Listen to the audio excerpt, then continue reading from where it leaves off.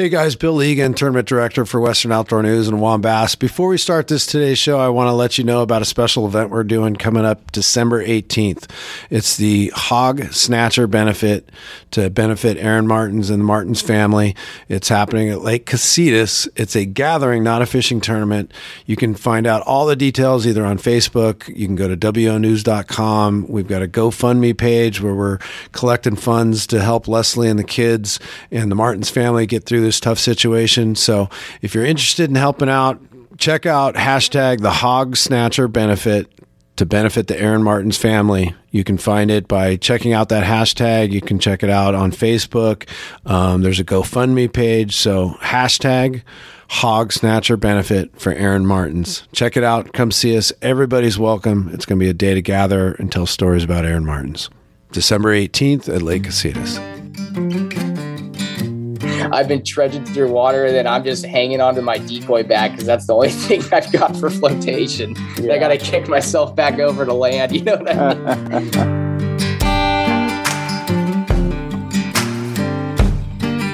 Another week, another issue of Western Outdoor News. Let's get into it this week. We've got Wyatt from Marin Outdoors. They've got a great YouTube channel, but they're also taking the youth out hunting and letting them experience the outdoors. I'll let you hear it straight from Wyatt later on in the show. But before we get to that, let's talk about this week's issue of Western Outdoor News and some of the stories in this week's issue. So the Southern California trout season is now in full swing, and we've got the latest info on stockings up and down the West Coast in this week's issue, along with the news of a 19-pound rainbow trout caught from the Santa Ana River Lakes. This is their biggest recorded rainbow trout in the last several years. So they ate up Juan Chavez's chartreuse power worm bait. So that's the hot bait there at the Santa Ana River Lakes, chartreuse power worms. We've also got the full story on a giant 10-pound, 6-ounce bass that was caught at San Vicente Reservoir. This is right outside of San Diego. It was caught on a crankbait, but for the full insight, where it was caught and more details, check out the full story in Western Outdoor News or at wonews.com. So headed out to sea, we check out the detailed reports of bluefin tuna and rockfish action. It's keeping the sport fishing and private fleets really busy right now. We've also got news of this lingcod that actually got one lucky angler a $5,000 payday for winning the John Rowley Lingcod tournament out of Morro Bay. For more on that, also in this week's issue. For all you Dungeness crabs and kittens out there, we've got Dungeness crab season opener news in this week's paper as well. And we also have a really interesting feature report from Ben Harvey Murray here at Western Outdoor News. He talks about kelp and how to avoid it when you're fishing from shore. With all these storms coming in on the West Coast, we've seen so much kelp and so much debris on the shore here that you cannot miss this special how-to editorial that we have. It's called Kelp Me If You Can. It's available at wonews.com and in this week's issue. Back on dry land, our deep dive into using different sounds and systems for calling predators continues with part 2 of Tim Hovey's hunting feature on the topic. If you're just getting into using electric calling devices of any sort for hunting, this is a must-read and even details Hovey's favorite bird call, file name and everything.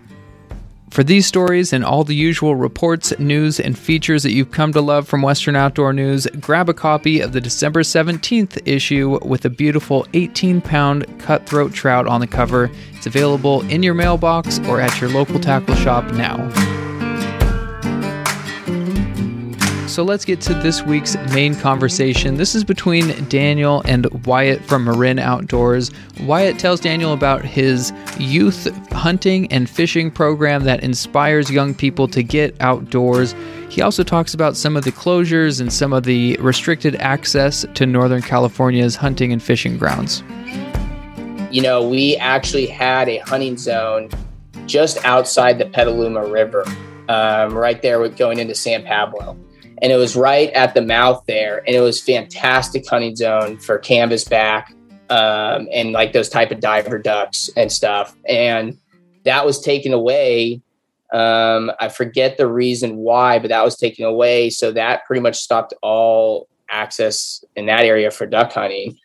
And then what also happened, is we have no big game hunting land or anything. So if you want a big game hunt in Marin County, you have to do private land, which I am lucky enough that I'm part of a hunting group that has access to that. If I wasn't in, and that was all because of my uncle, if I wasn't in with the old timers, this, hunting group has been around since the 1950s.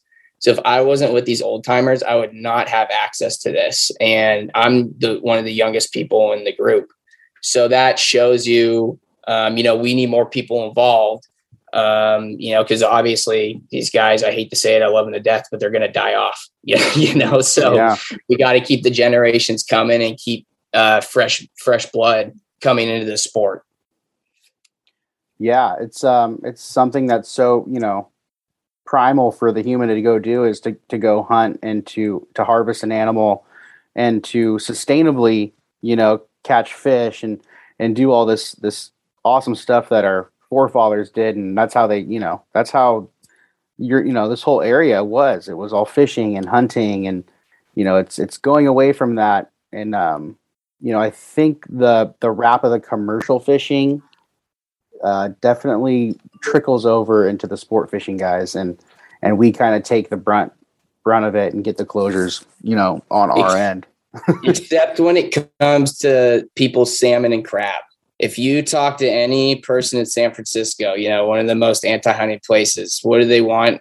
They want their salmon and crab. Yeah. So they're very selective on it. And, that's, changing people's minds. And the biggest thing that changes people's minds, that actually brings them into hunting and then fishing, is clamming. I take a lot of people who are, kind of anti-fishing, anti-hunting. I take them clamming first. And the reason is because a clam doesn't have a face. It doesn't have really a conscience, it kind of moves around and stuff, but people can start with that step and then move from there. So I've started people out, and then now they're hunting, and now they hunt without me. What I mean? So it's just, you can change people's minds, and their perspectives, and it's amazing what they end up then doing. Yeah. So, if you could explain, kind of a couple of these, these hunts or events or even fishing trips that you do with your youth group, what's one that comes to mind, right off the bat here? Yeah, I'll kind of give you the schedule of the season, really. And that's, halibut is a big one. You'll see that on my Instagram at Marin Outdoors. There's a lot of halibut photos with the kids there. That's kind of the easiest to get kids going on. We actually took one girl, Mimi Fishing. She has a YouTube channel and stuff, and we took her, got our first keeper halibut and stuff. Halibut is just super easy to get kids on. We troll them. It's a fun time. And, we're not out there all day, because that's the one thing with kids is they're not like us. They don't want to be out there for 12 hours running after fish. So, you get them in, you get them quick, and then, you're in by 1 o'clock or so. And then from there, the older guys, and, you'll see they're kind of teenagers. I'll take them out in the ocean to go salmon fishing. I'll take a few of those. And then I'm pretty much done with that, because now we're rolling into deer season here. Yeah. And we'll get a few people onto some deer hunts. And that one really exposes them to one, big game hunting, but also hound hunting. Because as I talked to you earlier, I use hounds for deer hunting. So that also exposes them to kind of another dilemma in hunting, is then I kind of explain to people, who are new to that, like, hey, not only do we have the freedom of hunting, but we kind of have our freedom of how we want to take it. Everyone has their different methods and stuff. And as long as you're doing it legally, meeting quotas and stuff like that should be our target. You know what I mean? Since hound hunting stopped, we've never met our bear hunting quota target. So, and you can see bears are making a comeback. So that then exposes them to, hey, the laws that we do make do affect populations of game animals, and exposes them, a higher thinking of hunting, so to speak. Mm-hmm. And then from deer season, the biggest one is duck season. I mean, I go every Wednesday, Saturday, and Sunday. I fill my boat with people, new hunters and youth hunters. Duck hunting is probably, I would say, the best way to get a new hunter involved, just because it's kind of easy. It's fun. I don't know, for some reason, just everybody loves duck hunting. So that one is a very busy season, and I get a lot of kids out on that season. Yeah. And what area is that in? So I hunt the Sonoma. I hunt the Sonoma Napa Marsh. Okay. Yeah. So it's actually, I think, like the second or third largest wildlife refuge in the U.S. And there's a lot of water and a lot of land, and not a lot of people hunt it. So maybe I'm kind of, making it bad for me now, but not a lot of people hunt it because it's very hard to access, to be honest. And there's just a lot of water, and it changes a lot. I mean, multiple levees have broke. DFG is kind of taken, or I should say DFW now.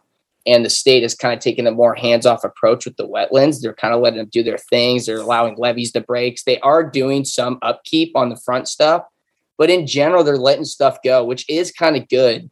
Yeah, totally. We got into some new ponds and stuff. It was really cool last year.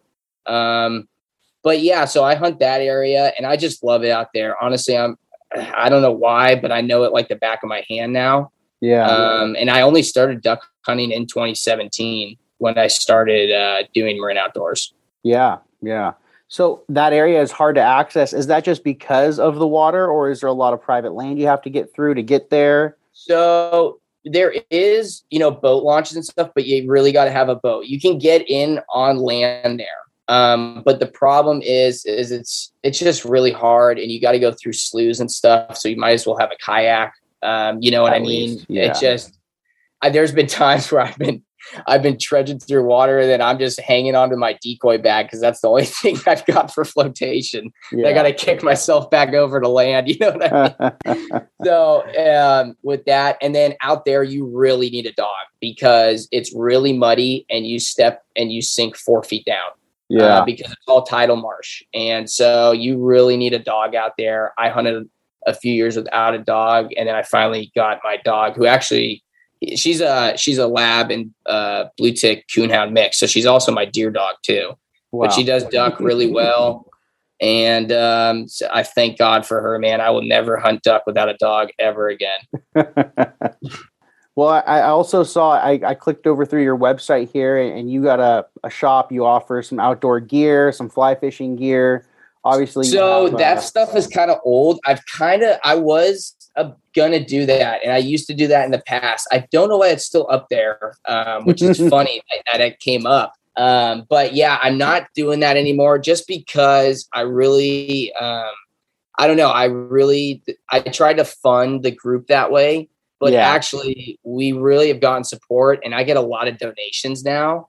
So I really have stopped on the products, and I'm more doing donations. And then also any adults who come out on trips, we charge them, and that all goes to the group. Any money that I take in for guiding, whatever, it all goes to the youth group. That's literally the only reason I fund it. My construction stuff is my living. You know what I mean? So I'm just using my time to fund that and, get that going. So that's awesome. It's awesome to see a youth group like that, because, especially down here, we don't have anything really like that. Like the old school, even, old bass clubs and stuff where getting kids involved in fishing and hunting. We do have a couple, we do have a fishing camp down here at the Dana Wharf, and that's an awesome one for kids to get into. But having stuff like where, the hunting access and you being able to take these kids to awesome areas to hunt where they're successful. And that's a huge thing with all of this. Taking a kid fishing, taking a kid hunting. The hardest part is getting them to want to go back, and being successful is huge. And it sounds like you've got it pretty wired up there as far as the fishing and hunting goes. So you're able to take these kids out and show them what's available experience wise. It depends who you talk to. You know how the fishing and hunting world gets to. And that's the thing. I'm glad you brought that up, because a lot of people say like, oh, hey man, like you're shooting a lot of divers, like where's the mallards and stuff? And I don't care about that, because you know what a kid loves to do? They love to empty a box of shells at a bufflehead. They will empty a box of shells at buffleheads all day and have a blast, way more than shooting mallards. You know what I mean? So that's why I bring them out there. Divers are fast. They shoot up the shells. It humbles the kids. You know what I mean? And like, why are kids going out? When you were a kid, what'd you want to do? You just wanted to shoot guns, you know? Yeah. And like if you hit something, great, you know? So you teach them, you get them honed in, and you know what I mean? And they evolve from that. They're going to want to start exactly. I mean, here's the one thing. Kids have way better eyes than you. I've learned that. Even though I'm 25, my eyes get worse and worse every day. And you're going to come home with more ducks. I promise. Yeah. Oh man.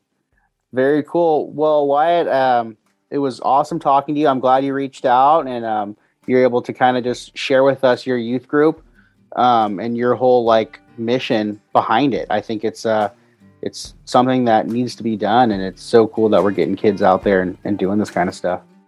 Yeah, and all I can say is I'm really small. I wish I was bigger. I wish I had the time. So all I ask people is if you have a chance to take a kid out and get them hunting or something, just do it. Just take them out and grow the sport, you know, because that's what we have to do. Yeah. The only way we're going to be able to keep this stuff going is by, you know, getting our youth out there, and the next generation needs to be exposed to it, you know, and then let them make their decision whether or not they want to do it or not. But they're not going to be able to make that decision unless they go do it at least once. Exactly.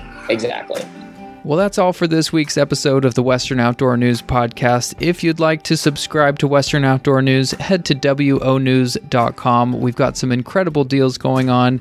And also, we've got $5 off your year digital subscription to Western Outdoor News. And that is with promo code 5OFF1. FIVE off WON when you check out for the 1 year digital subscription to Western Outdoor News.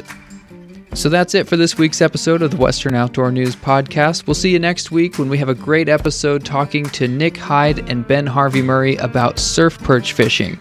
These experts, they weigh in on how to target this species, and we answer some of your questions from social media. So we'll see you next week. Have a great weekend.